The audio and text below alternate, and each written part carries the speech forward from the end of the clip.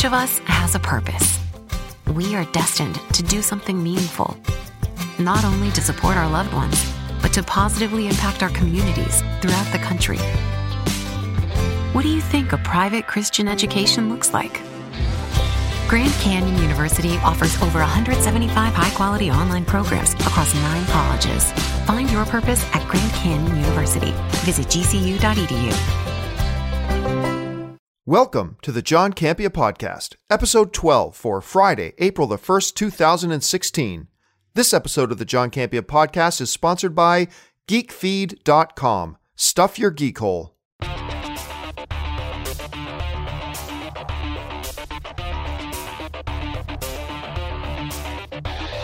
Hey guys, and thanks for joining me on this episode of the John Campea Podcast. We're going to be talking about that Ben Affleck Batman standalone movie script that he's written. Suicide Squad goes back for reshoots. Is that good news? Is that bad news? Some people are freaking out. Ewan McGregor talks about Obi-Wan and a few things more. So sit back, relax. The John Campea Podcast starts right now.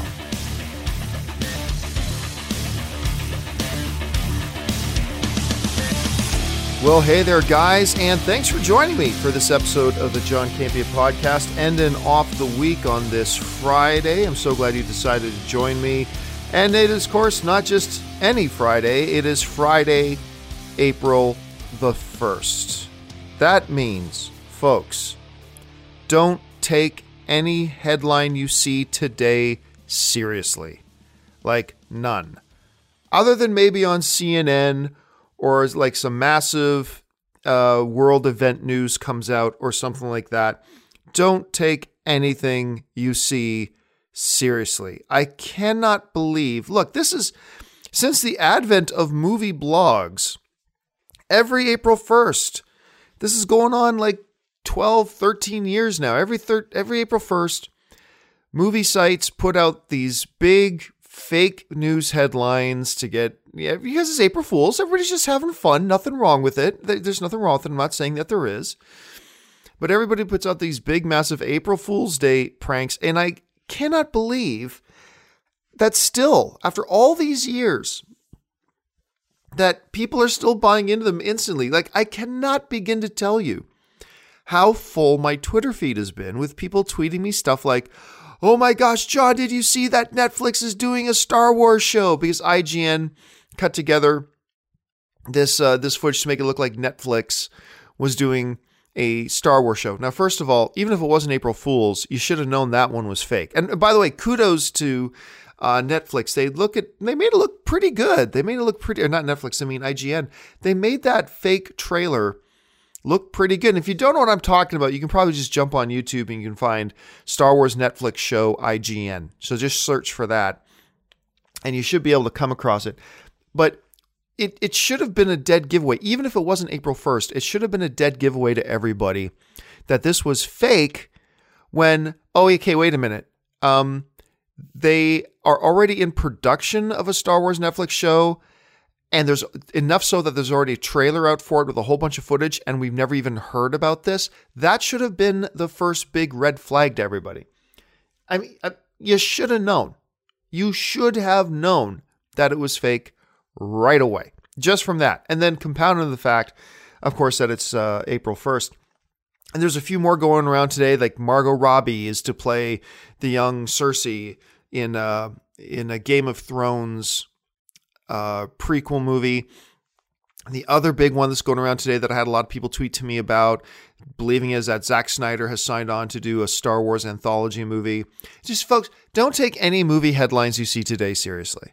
All right? Because number one, it's April Fool's and everybody's jumping in on this. Number two, the studio PR people know it's April Fool's, so they're very, very, very unlikely to drop any big significant news today, knowing that it's April Fool's Day and a lot of people are just going to ignore it anyway. If they, like, let's say, for instance, that Robert Downey Jr. in real life, like, forget April Fool's, that Robert Downey Jr. had decided to leave the Marvel Cinematic Universe, and he was going to be the new Indiana Jones after Harrison Ford does Indiana Jones 5. Okay, let's say that was a real story. There's no way Disney is going to put that press release out on April 1st. because they know everybody will ignore it and not take it seriously. So I cannot believe all the April Fool's stuff going around. So be very aware. But I will make you this promise today. Nothing I will say on this show today will be April Fool's jokes. Nothing I will say on this show today will be pulling your leg or anything like that. I mean, I might get something wrong, but if I get something wrong, it's because I got it wrong, not because I was trying to pull an April Fool's Day prank. So I promise you right off the top, this particular episode of a podcast will be a completely April Fool's Day joke, zone free. Before I get to the news, a bunch of things going on with me, as most of you know by now, of course. I am partnering up with Lionsgate and Comic-Con for the new channel Comic-Con HQ, and I'm producing that in partnership with Complex Media. And I'm really excited about that. Complex Media is the company that owns Collider. And when I stepped down as the head of Collider Video, I told the guys at Complex, hey guys, I love working with you. I'd love to work with you again in the future. And it was after I had resigned, they said, how would you like to keep working with us right now? And so I'm doing this new show with Lionsgate and Comic-Con HQ with Complex Media, and big steps, more announcements are coming. We're making progress on getting the show. And one of the big things is, we're actually casting. We're doing this big audition day on Monday where we have a lot of people coming down to audition. I put out a casting call for this one role that we have on the show, and we had like well over 800 applicants. I can't remember what the final total was, like 828 or 820 or something like that. We had over 800 applications come in. And I got to tell you, the one thing I really hate the most about my job, going right back to the AMC days, into the Collider days, and now this, the one part I really, really, really hate the most is casting. I hate casting. I really do. So number one, you're trudging through 800 different applications, which is just painful in and of itself. I mean, hey, first world problems. There are guys out there who are going to be, and I used to work road construction. There are guys out there today digging ditches in 40 degrees Celsius heat for 16 hours. They have it hard. I do not have it hard. Okay. It's first world problem complaining here. So don't think I'm not cognizant of that. I am, but I do. I hate it. I hate having to trudge through like 800 resumes and then trying to narrow that down to like 25 to 30 people that you're actually going to invite into interview and audition. And then you got to sit down and spend your entire day talking to these people that you don't know, who are all there just trying to put on their best fake smile. Am I sounding cynical? Maybe. Has LA made me cynical? Perhaps. This is just me bitching. But sit there and listen to these people that for the most part are just going to coming in and trying to sell their image or whatever to you. And it's a tedious, painful process. Now, look, that tedious, painful process that I'm sitting here and whining and crying about, what is the process that led me to Ashley Mova? And look how great she turned out. It's that same tedious, painful, awful process that led me to Sinead DeFries. And look how awesome that worked out. That same tedious, long, awful process is what led me to Natasha Martinez. And look how great that's turned out. I mean, so great things come out of it. I'm not saying they don't. Great things come out. But it is a painful, brutal, awful process. It was that same painful, brutal, awful process that convinced me to bring Christian Harloff on. And look how great that's turned out. It was that same so I'm just whining and bitching and moaning because I don't like doing it, okay? There it is. I admit it. I don't have to read into it. But anyway, I am excited that we're making progress on the new show. I'm excited that we're going to get this casting thing out of the way because that's got to be done on Monday. And then I have more casting to do after that. But that's going to be going on this week. The other thing I've been doing this week, before we get into some of the news things here I want to talk about here, is, look, so Ann and I, this is going back a couple of years. All right. So when this is back when I was still with AMC, when AMC gave us that glorified storage closet at the AMC Burbank 16 to start our first actual office and studio, I hate LA traffic. Everybody who lives in LA hates commuting in LA. And if you visit LA, you'll see why. But Ann and I decided that we're going to get an apartment in Burbank within walking distance. And by being in Burbank, Anne was actually going to be really close to her job as well. So it was going to cut down our commute. I wouldn't have to commute at all. I'd be able to actually walk. So we got this really nice 2-bedroom apartment in Burbank. And we thought, okay, this will be temporary. We're going to get this 2-bedroom apartment in Burbank in this nice neighborhood. And I'm going to be able to walk to work. And that's great. And that's grand. And we like our apartment. It's nice. I actually like it quite a bit. But we always wanted to get a house out here. But here's the thing. You understand, I'm a Canadian kid coming from Hamilton, Ontario, Canada. And I understand the housing market has gone way up since then. But when I left Hamilton to come down to LA, man, if you could get $300,000 together, you could get yourself a really nice house. You can get yourself, I mean, not a mansion or anything like that, but you can get yourself a nice house in a nice neighborhood, in a nice part of town. I mean, you could get yourself a nice house. And now, like, I'm in Burbank, and to get like a 2-bedroom, 1-bathroom house is like $800,000.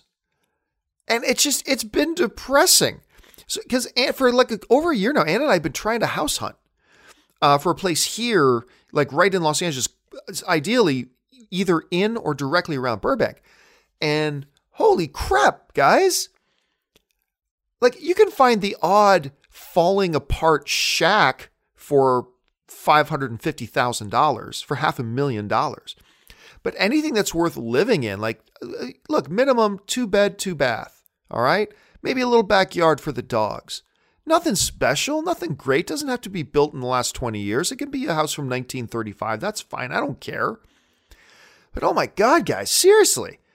It's like, I can't find anything around here. And then, if I want to find something that's even remotely affordable, like say I was hoping to find something in the $400,000 to $600,000 range, but if I want to find something even close to that, we got to move far enough away that's probably going to be a 45-hour and a half long commute for both of us just to get into work and back. I don't want to spend 2 hours of my day in a car going back. No, look, I understand a lot of people do it, and that's great. That's just something I choose not to do. I don't want to spend 2.5 hours of my day in the car going back and forth to work, especially in LA traffic. It's a nightmare. So recently, all right, I'm masculine enough and secure enough in my masculinity. I can tell you, I watch HGTV. Me and Ann watch HGTV. I like it. I like watching House Hunters and Fixer Upper and The Property Brothers. I've been focused so much on houses and property lately. And I love watching those shows, but it really pisses me off because I'm sitting here like I can't even find a 2-bedroom, 2-bathroom house for like less than $700,000, $800,000. And meanwhile, I turn on the show on HGTV. There's this one show Ann and I really like to watch. It's called Fixer Upper. And it's this married couple who get kind of broken down homes, buy them for really cheap for their clients, put some money in it to renovate it and turn it into this glorious, beautiful home. But it pisses me off when I can't find a 2-bedroom, 2-bathroom house for less than like $700,000 or $800,000. And then Ann and I are watching on TV and these people, okay, this is a 4-bedroom, 3-bath, 2,400 square foot house with a 3-car garage on an acre of property, $110,000. And I get mad and I throw things at the TV and I swear. It's like, damn. Anyway, but I live in LA, so that's the drawback of it. Anyway, now that you've had your fill of HGTV talk and home improvement talk, look, the moral of that story is that Ann and I have decided that we're going to stay in our apartment for a while. We like our apartment. It's actually, for the area, it's really inexpensive. And we've decided instead of buying a house, we're going to keep living here and we're going to put some money into upgrading our apartment. And we've been buying new things and doing stuff and just having some fun. So that's been kind of cool. Anyway, with all of that out of the way, let's get to some of this stuff. A report came out in the Hollywood Reporter the other day, and this is neat for Batman versus Superman fans, of which I am one, that Ben Affleck, who of course plays Batman now and has been long speculated to be directing a standalone Batman film that has still not been announced, by the way, that Ben Affleck, through his representation, claimed that Ben Affleck has finished a standalone Batman script. Now, there are rumors, and there were reports coming out of Comic-Con last year that Ben Affleck and Jeff Johns from DC Comics were going to work on developing a solo Batman movie together. Now, what has actually happened since that time, we have no idea.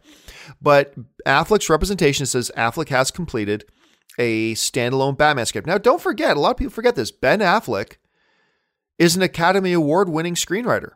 His first Academy Award was for writing... the one he did with Matt Damon. Why am I drawing blank on the name of it? Anyway, you know the one I'm talking about. So he's an Academy Award-winning screenwriter. So that's kind of exciting. Ben Affleck is also probably one of the best new directors in Hollywood right now. He is 3 for 3 in the films he has directed. And the last film he directed won the Academy Award for Best Picture. And won him the Directors Guild Award for Best Director of the Year and all that kind of stuff.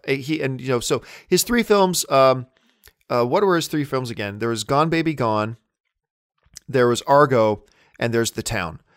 In my opinion, he's 3 for 3. He's done 3 wonderful outings as a director, of course has a Best Picture on his mantle now for directing Argo.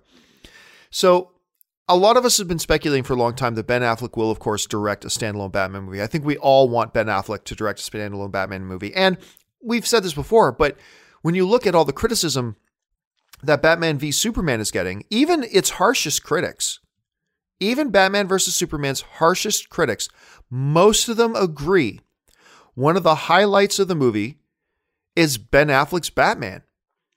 And a lot of people, even some people who do not like the movie, a lot of people are thinking this is the best Batman we've ever seen. Not necessarily the best movie with Batman we've ever seen, but as the character, this is the best Batman we've ever seen. I'm one of those guys. I think Ben Affleck's Batman is the best Batman we've ever had on screen.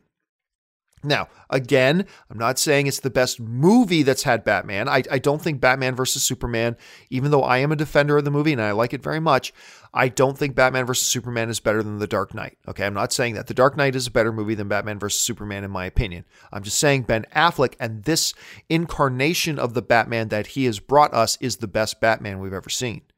And a lot of people who even hate the movie say that, which is kind of interesting. So the notion of him also writing a standalone Batman film is great. And I'm also glad that he wrote this script before hearing all the negative criticism about Batman v Superman, because I want him to write this Batman script without any influence. And so the script's already done, which is fantastic. Look, I'm just going to tell you, I myself personally am very excited for number 1, another standalone Batman movie. Number 2, a standalone Batman movie with Ben Affleck's Batman. Number 3, a standalone Batman movie directed by Ben Affleck. And now add a 4th thing to the list. Number 4, a Batman movie that is actually written by Ben Affleck. I think that is great news. It's incredible. And look, let's keep this in mind. Let's not get too excited. We are still living in a world right now where no standalone Batman movie has actually been announced. We still live in a world where no standalone Batman movie has been announced.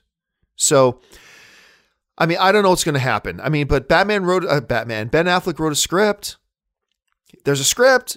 So you got to figure we got to be getting something here soon, right?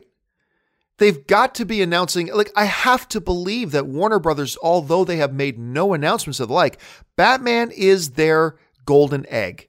Batman is their most prized, most important, and most profitable intellectual property. He's it. So even though there's been no announcement of a standalone Batman movie, I have to believe that somewhere in the deep bowels of Warner Brothers offices, that there are plans for a standalone Batman film. Whether they... some people are reporting, although I'm sure it's April Fool's, they're reporting that, Warner Brothers is delaying Justice League and fast-tracking a standalone Batman film to come out before Justice League, and I don't believe that. Although, let me speculate here for a second, now that I think about it. It kind of wouldn't be the worst thing in the world if they delayed Justice League a little bit and fast-track now a standalone Batman film. Because think about it, right now, by the way, this is going to go a little bit into spoilers, guys. Okay? I'm going to give you that warning right now. There's going to be, for me to make the point I'm about to make, I have to reveal something about Batman versus Superman. I'm sure most of you who are interested in Batman versus Superman have seen the movie already, but I'm just giving you that warning. You might want to fast forward a couple minutes, but here we go. This would be the ideal time to do a standalone Batman film, because any standalone Batman film you do right now or moving forward in the future is going to suffer from the same thing that a lot of the Marvel films suffer from. Because, you do a standalone Iron Man and everybody says, why didn't Thor come and help him? Why didn't the Hulk show up? Why? Like, everybody wants everybody to show up in every single freaking movie. It's infuriating. Anyway, you do a standalone Batman movie. I think a lot of people are going, why didn't Superman come and help him? Because it's a Batman movie. So why didn't Superman come and help him? Anyway, you could do a standalone Batman now. If you fast track to standalone Batman now, you have a really good reason why it's a standalone Batman movie. Number one, they haven't pulled the Justice League together yet. And number two, Superman isn't in the picture. And if you've seen Batman versus Superman, you know what I'm talking about. So you could fast track a Ben Affleck written and directed Batman movie right now, get it to come out in late 2017, delay Justice League a little bit, and now you have all the reasons in the world to say why this is a standalone Batman film. You have all the reasons in the world. You don't have to come up with something about, well, gosh, why didn't Aquaman show up to help Batman here? Or gosh, why didn't Cyborg or the Flash show up to help Batman here? Because the Justice League hasn't been pulled together yet. And Superman ain't around to help him. This would be an ideal time to do a standalone Batman film. Now, I don't believe that's what's happening. I'm certainly not saying that's what's happening, because I don't think that's I think they're moving full steam. All appearances suggest that Warner Brothers and DC are moving full steam ahead with their Justice League plans. We are going to get a standalone Batman film. Of that, I have no doubt. But I don't think we're going to get, Justice League delayed to fast track a Ben Affleck Batman movie. Although, were they to do it, I got to tell you guys, I think I'd be one of those guys who'd be totally on board with it. All right, let's move on to this next thing. This is non-news to me, to be honest, but everybody thinks this is such a big deal. It's come out that Suicide Squad, the next, DC Cinematic Universe film, that everybody seems to be really excited about, being directed by David Ayer, that Suicide Squad is gone in for reshoots. And there's been a comment made, what they also want to try to make it a little bit more fun, but they're doing reshoots, and everybody is losing their minds over this. Oh my gosh, John, did you hear that they're reshooting Suicide Squad? Did you hear that they're reshooting Suicide Squad? That Warner Brothers is reacting to all the negative criticism that Batman versus Superman got, so they're panicking and they're going in and reshooting the movie, and they're going to try to make it fun because of all the criticism that Batman versus Superman wasn't fun.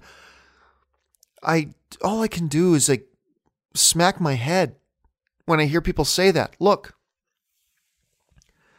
do you know that Marvel? Kevin Feige told us this.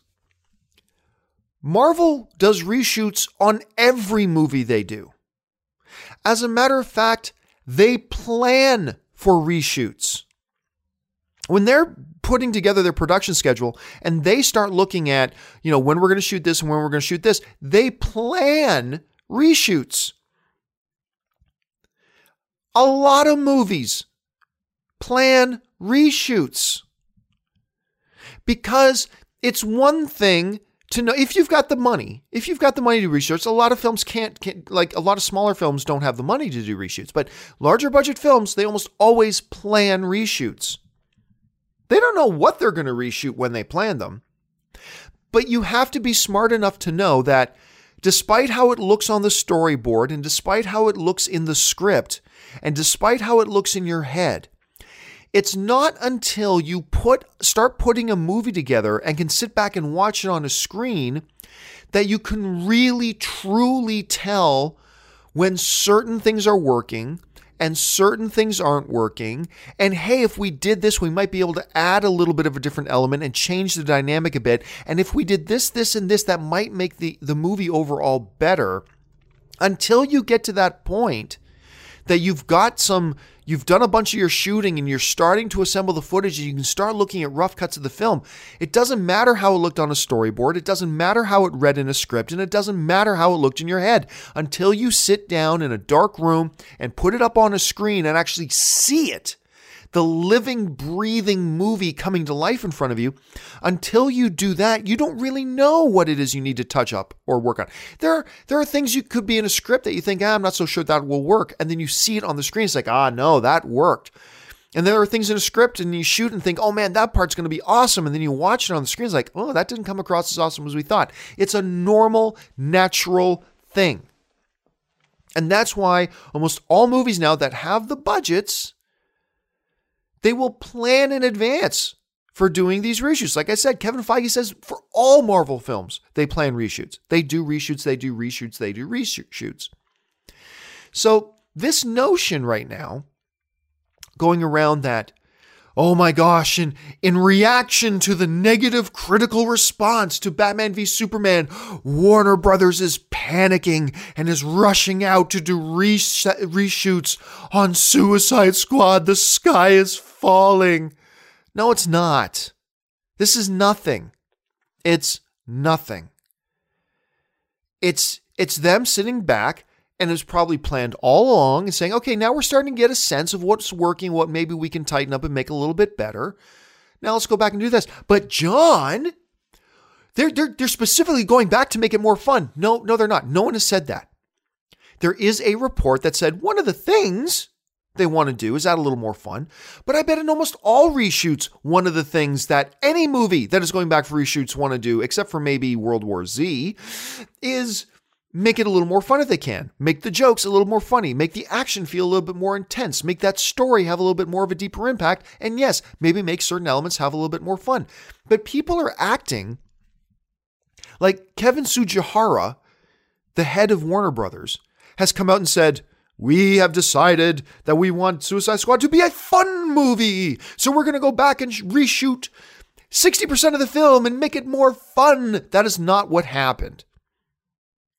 What has happened was that there was a report that there's going to be reshoots, which should surprise nobody because it was probably planned all along to go back and do reshoots, because that's the standard operating procedure now for movies like this.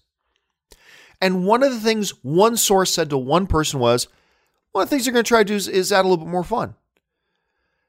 You could tell from the trailers that a little bit of fun was kind of what they wanted anyway.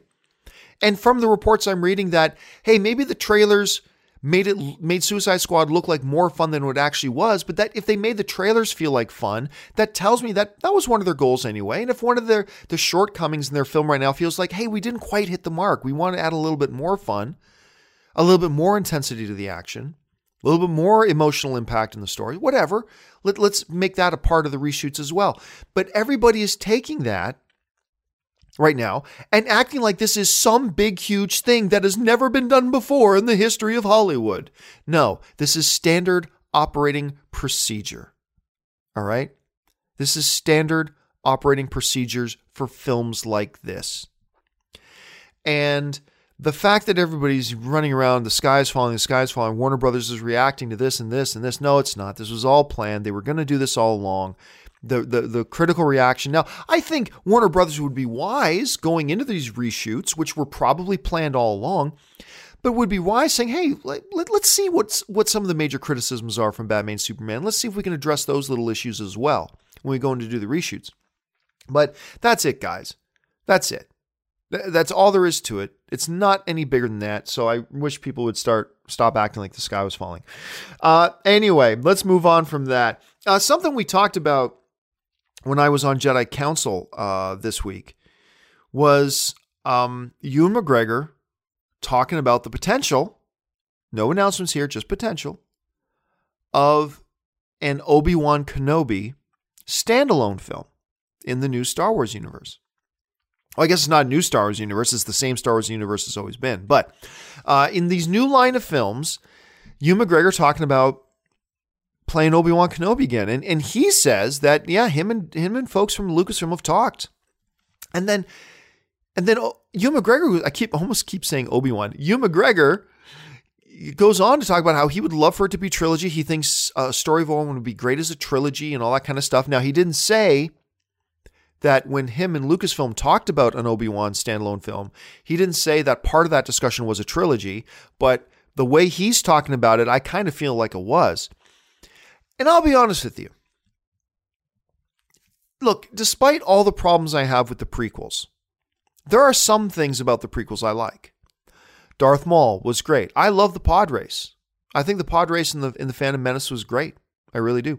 But I also think one of the strong things in the Star Wars prequels, which collectively were garbage, but one of the strong things was Ewan McGregor's portrayal as Obi-Wan Kenobi. Maybe not so much in the first film, Phantom Menace, but after Phantom Menace got done, you could tell Ewan McGregor really grew into the role. And by the time you hit the second film, he really hit his stride as Obi-Wan Kenobi. And I liked him quite a bit as Obi-Wan Kenobi, despite the fact that I didn't like the films.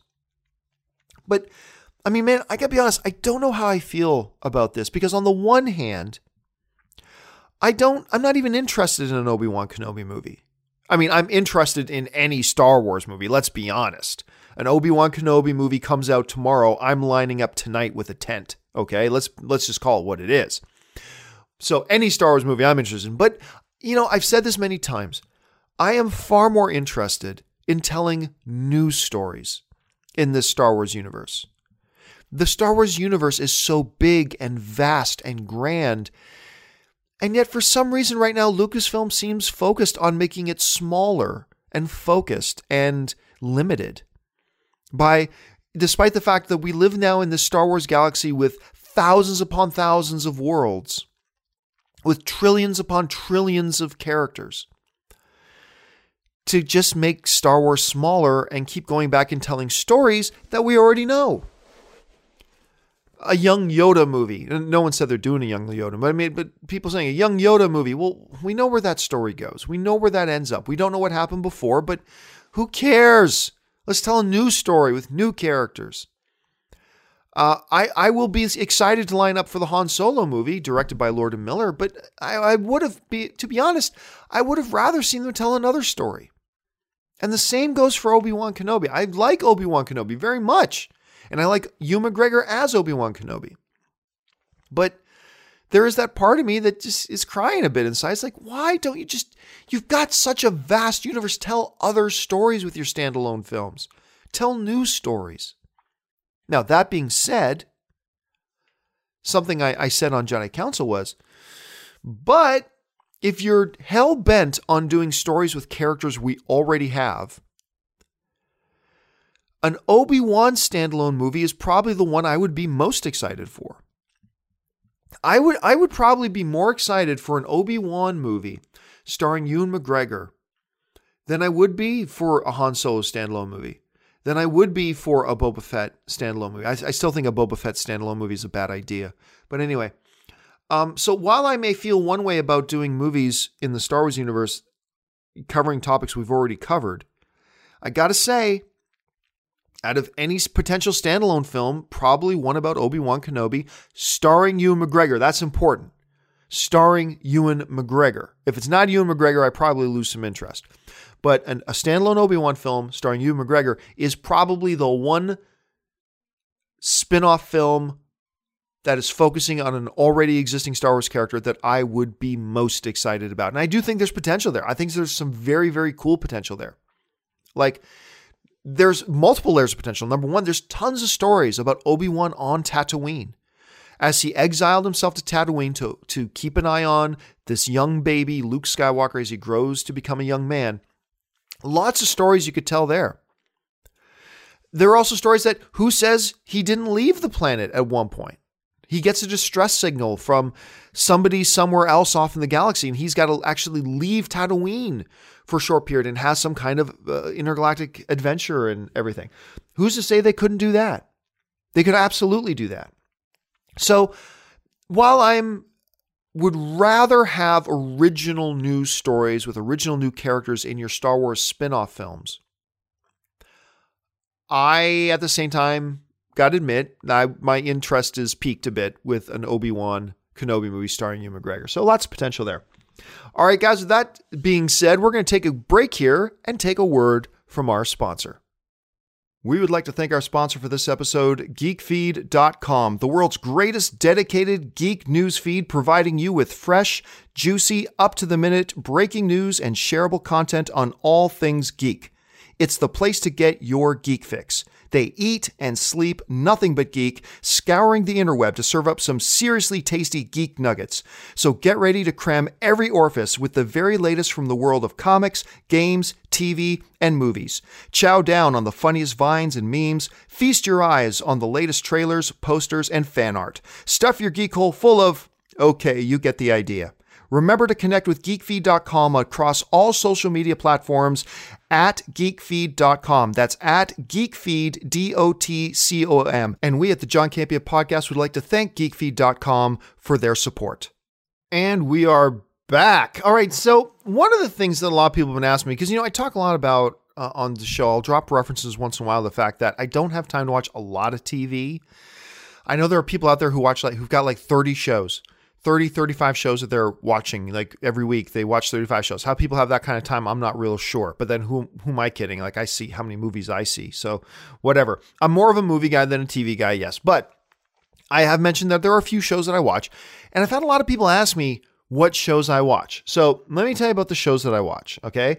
And a lot of you are not going to be impressed with this list, and that's fine. But these are the shows that I watch on a regular basis. I might be forgetting a couple of them. I just jotted these down quick off the top of my head. But how many do I got? 1, 2, 3, 4, 5, 6, 7, 8, 9, 10, 11, 12, 13 shows I got here that I watch on either a regular or semi-regular basis. So the shows I watch are my favorite show on TV, number one, and these are in no particular order, but my number one favorite show right now is still Supernatural. I've been watching this show now for I was a little bit late to the Supernatural party, actually. I only started watching it around halfway through season 2, maybe the beginning of season 3. I later went back and watched all the original season stuff, but I love Supernatural. It's had its great seasons. It's had its okay seasons. Yes, it's been up and down a little bit, but I have just, Sam and Dean Winchester, the two lead characters in the movie, have just been a part of my viewing life for so long now. I just like going along for the ride with them. And then I feel like every time I watch a show, I'm visiting with old friends. So Supernatural is probably my favorite show on TV right now. I'm watching Sleepy Hollow, not in my top 5, but I thought Sleepy Hollow sounded really dumb, and I got to admit, I got to give it its due. It's had once again its high points, its low points, but it's an all right show, and I've kind of gotten into watching it. I'm watching Legends of Tomorrow. Don't know how much longer I'm going to be watching Legends of Tomorrow, because Legends of Tomorrow is just, for me, just stayed good enough to keep me interested to watch the next episode. But the show still hasn't hooked me. You know what I'm saying? I haven't recommended Legends of Tomorrow to anybody yet. Let's put it that way. It's just good enough that I keep giving it another chance from episode to episode, but it hasn't hooked me yet. But that is what I'm watching. Since it just came out, I will say Daredevil, even though I've already completed the season, but I watched it all in one day. Daredevil is a show I'm watching. Lucifer, I mentioned this on my podcast the other day. I just started watching Lucifer, and I'm kind of hooked. I'm kind of hooked on Lucifer. And I'm going to be talking about this guy, Ellis is his name, the actor who plays Lucifer. I'm going to do a segment on a podcast next week about my favorite characters on TV right now. And I'm probably run down my top 10 favorite characters on TV right now.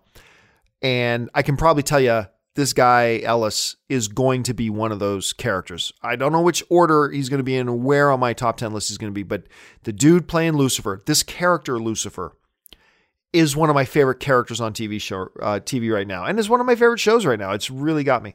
Blind Spot is a show I'm into.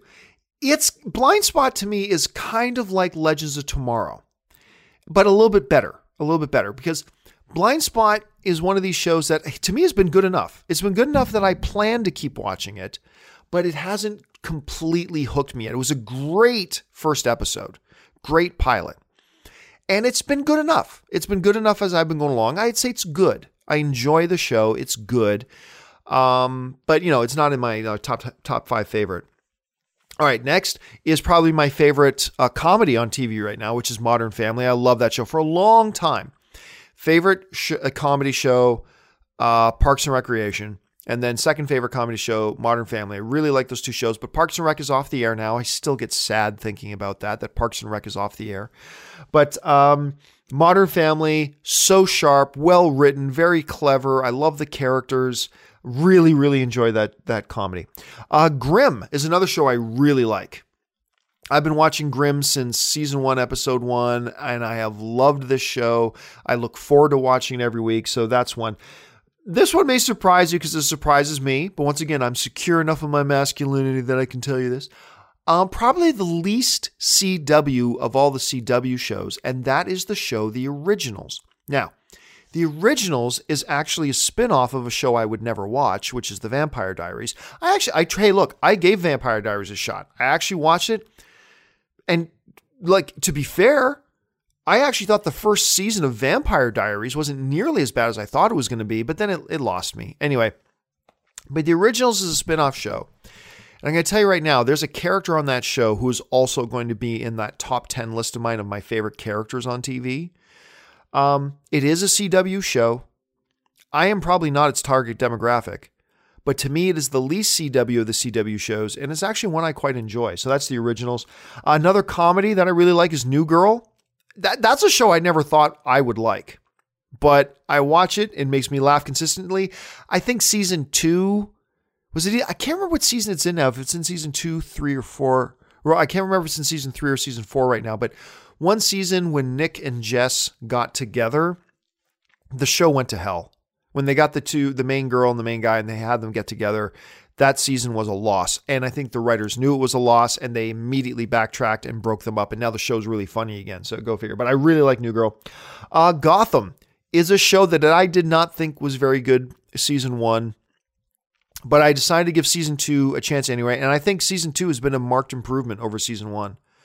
I think season 2 has been a big improvement. I'm not ready to call Gotham a great show yet, but it has certainly improved a lot, and I'm into it. I'm into Gotham right now.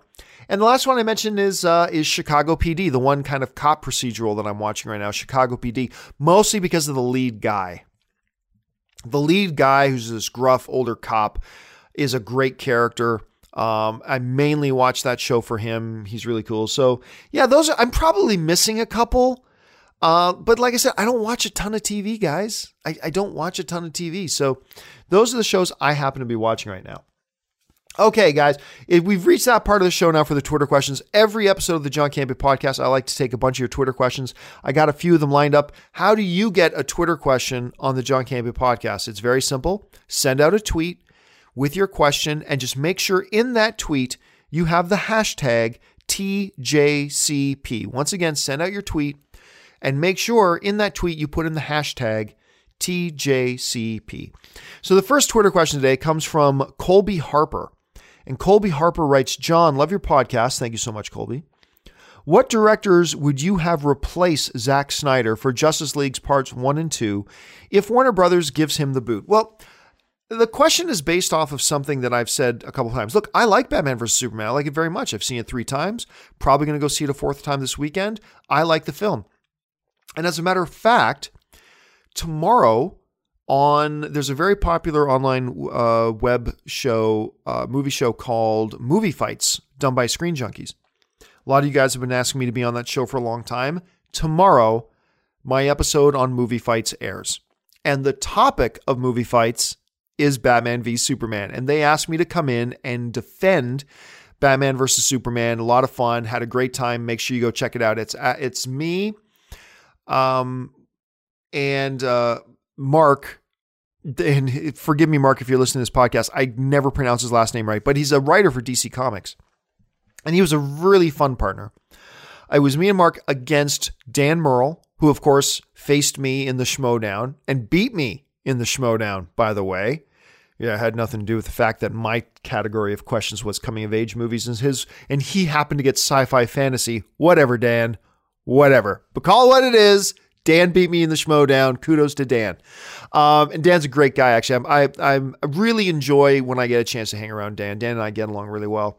But anyway, so it's me against Dan Merle in Movie Fights tomorrow. So make sure you check that out. But anyway, one of the questions in Movie Fights was who, if somebody were to replace Zack Snyder, who should replace him? And even though I like Batman vs. Superman and I love Man of Steel, I do think it's time for Zack Snyder to step away from this and go and make other great Zack Snyder films. But I think it's time for him to walk away from Justice League. He's not going to, but I think it's time. Anyway, so I'll give you a little bit of a sneak peek, a spoiler into tomorrow's Movie Fight show. But two of the guys that I think could replace Zack Snyder and do a really good job. One is a name that won't surprise you. One is a name that maybe will surprise you. The name that won't surprise you. Well, no, let's start with the name that won't surprise you, or that will surprise you, is Gareth Edwards, the guy who directed The Raid. Look, when you look at The Raid, not only is it incredibly, like, some people say the Raid movies are like the best action films of all time. And Gareth Evans is, I might have said, did I say Gareth Edwards? That's a totally different dude. Sorry. Gareth Evans does such a masterful job because not only is it just great action, there's a story behind the action. And one of the things I always say is that, look, action without purpose is just visual noise. Action without purpose, without dramatic purpose, is just visual noise, no matter how good that action is. Like in the last Transformers movie is a great example of that. There's tons of action, but none of it had imperative emotional drama to it. There's no drama behind the action. There was no point behind the action. It was action for the sake of action. Hey, let's have Optimus Prime ride in on Grimlock now. Wait, why? Where did Grimlock come from? Why is he there? Why do they suddenly get along? Why is Grimlock joining this one? Who cares? Let's just have Optimus Prime riding Grimlock. And what could have been amazing action just turned into visual noise. And the action is so great in the Raid movies, you'd think there's the potential there for it to just become visual noise, but Gareth Evans does a way to give dramatic purpose to everything that happens, and it makes it great and wonderful. So I think he'd be a terrific guy to direct a Batman v Superman. The other more obvious name, but is a good name, is Matthew Vaughn. Matthew Vaughn would make a great director for when you look at the stuff he's done. Like, obviously he can do great action. He can do all that kind of stuff. He can put in really good wit and humor when he wants to, but he can also be brutal and vicious and stuff that kind of tone that they've already got for Batman vs. Superman.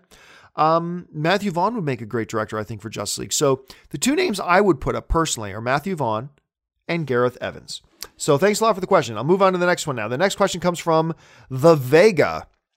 And The Vega writes, hey, John, have you ever considered doing a sports podcast or segment? I'd be interested to hear your take on sports news. Hey, look, on the John Campea podcast, when big sporting stuff happens, because this is just my podcast, man, I can talk about whatever the hell I want. So when the last UFC happened, I talk about the UFC. I'm going to talk about the UFC. When something significant, right now we're in a kind of a, we're getting into the NBA playoffs. We're crawling towards the NHL playoffs. Football is done right now, but you will hear me talk about sports.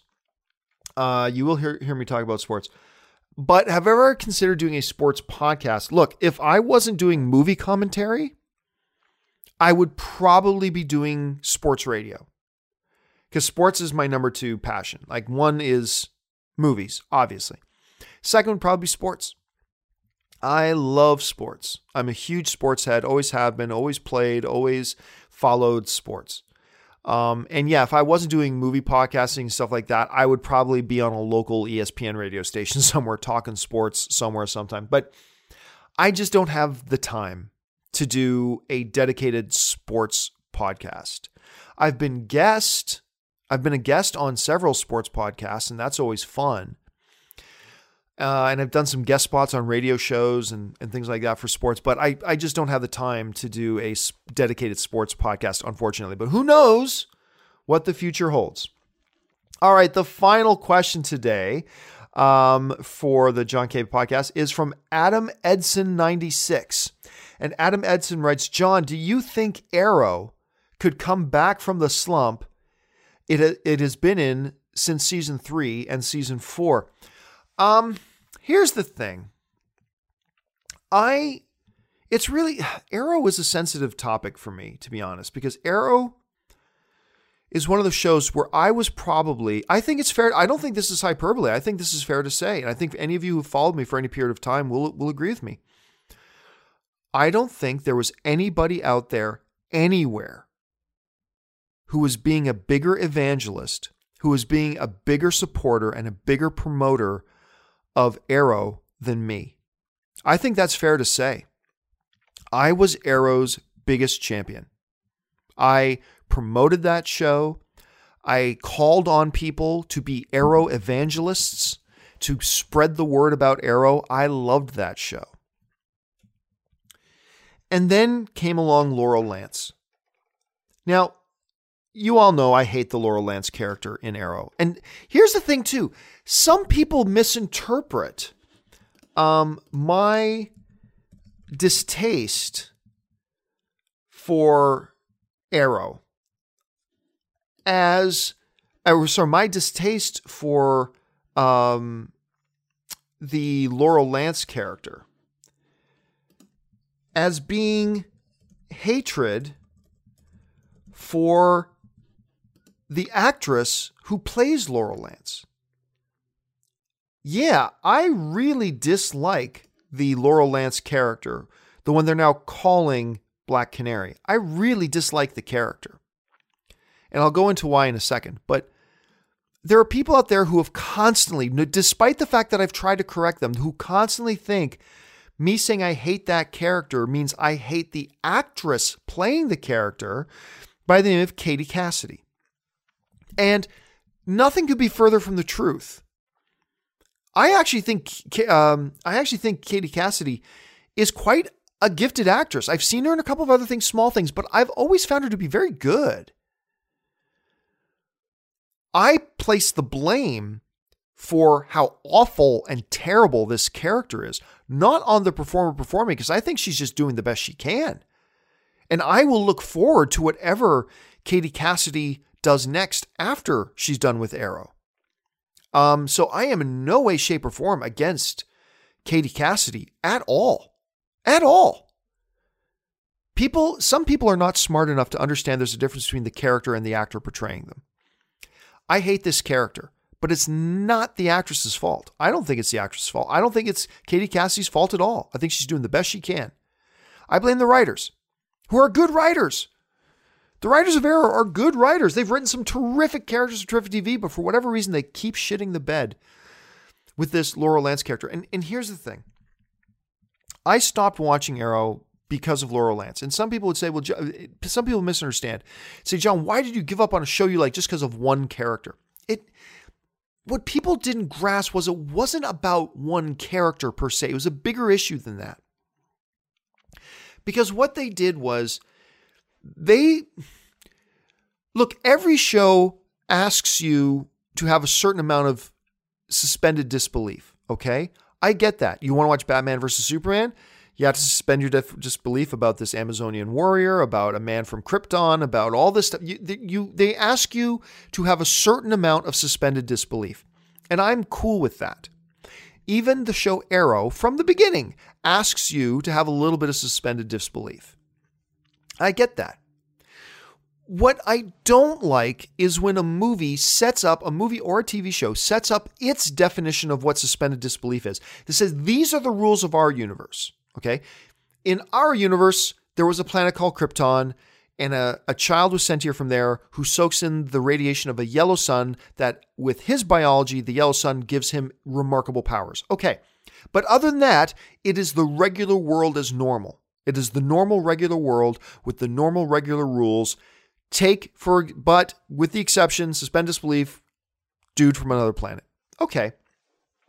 Every movie, TV show sets up what its unique sets of rules and parameters are. And what I don't like is when a show sets up its own set of rules and parameters and what it wants us to suspend disbelief on and what it wants us to think normally on, and then it breaks its own rules. That's what bothers me. All right. So what Arrow did was it said that, look, human beings can't do certain things. But this guy, Oliver Queen, who went missing 5 years ago and was stranded on this island for 5 years, which we found out he wasn't on the island for 5 years. But anyway, who's stranded on this island for 5 years and learned the fighting styles and learned and became dedicated to coming back to fight and save his city. And because of this remarkable, extraordinary experience he had, he came back as one of the most lethal human beings in the world. And he could do certain things and fight crime in the night and do all that kind of stuff. Bit of suspended disbelief? Yes. But that's what the show set up. Those are the rules the show set up for us. And so I bought into those rules. Then they bring in this character, Canary. Not the Laurel Lance, but Sarah Lance. They bring in this character, Canary, who had a similar experience to Oliver. She went down on the same ship. She disappeared the same time Oliver did. But then at some point she was found by the League of Assassins and trained as an assassin and blah, blah, for years and years and years. And so again, they're asking us to suspend disbelief, but it's within the same rules that we were asked to suspend disbelief for Oliver Queen himself. So yes, there's some suspended disbelief, but it fell within the rules that the show had set up for us. So I was great with it, and I really liked the Sarah Lance Canary character very, very much. And I'm glad to see her back on Legends of Tomorrow, playing now White Canary. Anyway. But then came Laurel Lance. And the problem is really more with what the writers did with this character Laurel Lance than with the character Laurel Lance herself. Like, the character Laurel Lance is a very annoying character, but just a very annoying character doesn't ruin an entire movie or ruin an entire show. But what they did was they took these rules that they set up, but what made Oliver special and able to do what he does? What made Sarah special and able to do what she does? They took that and they crapped all over it. Because then they bring in Laurel Lance as Black Canary, and they had her in a superhero costume fighting crime in the streets after taking a month or two worth of boxing lessons. All right? Now, I know there's a bunch of you out there who support the Laurel Lance character, and good for you. That's great. Television's subjective, but I'm sorry. That's dumb as fuck. That is so dumb, what they did. That, but John, you don't understand. They still had her get beat up a few times and stuff. I don't care.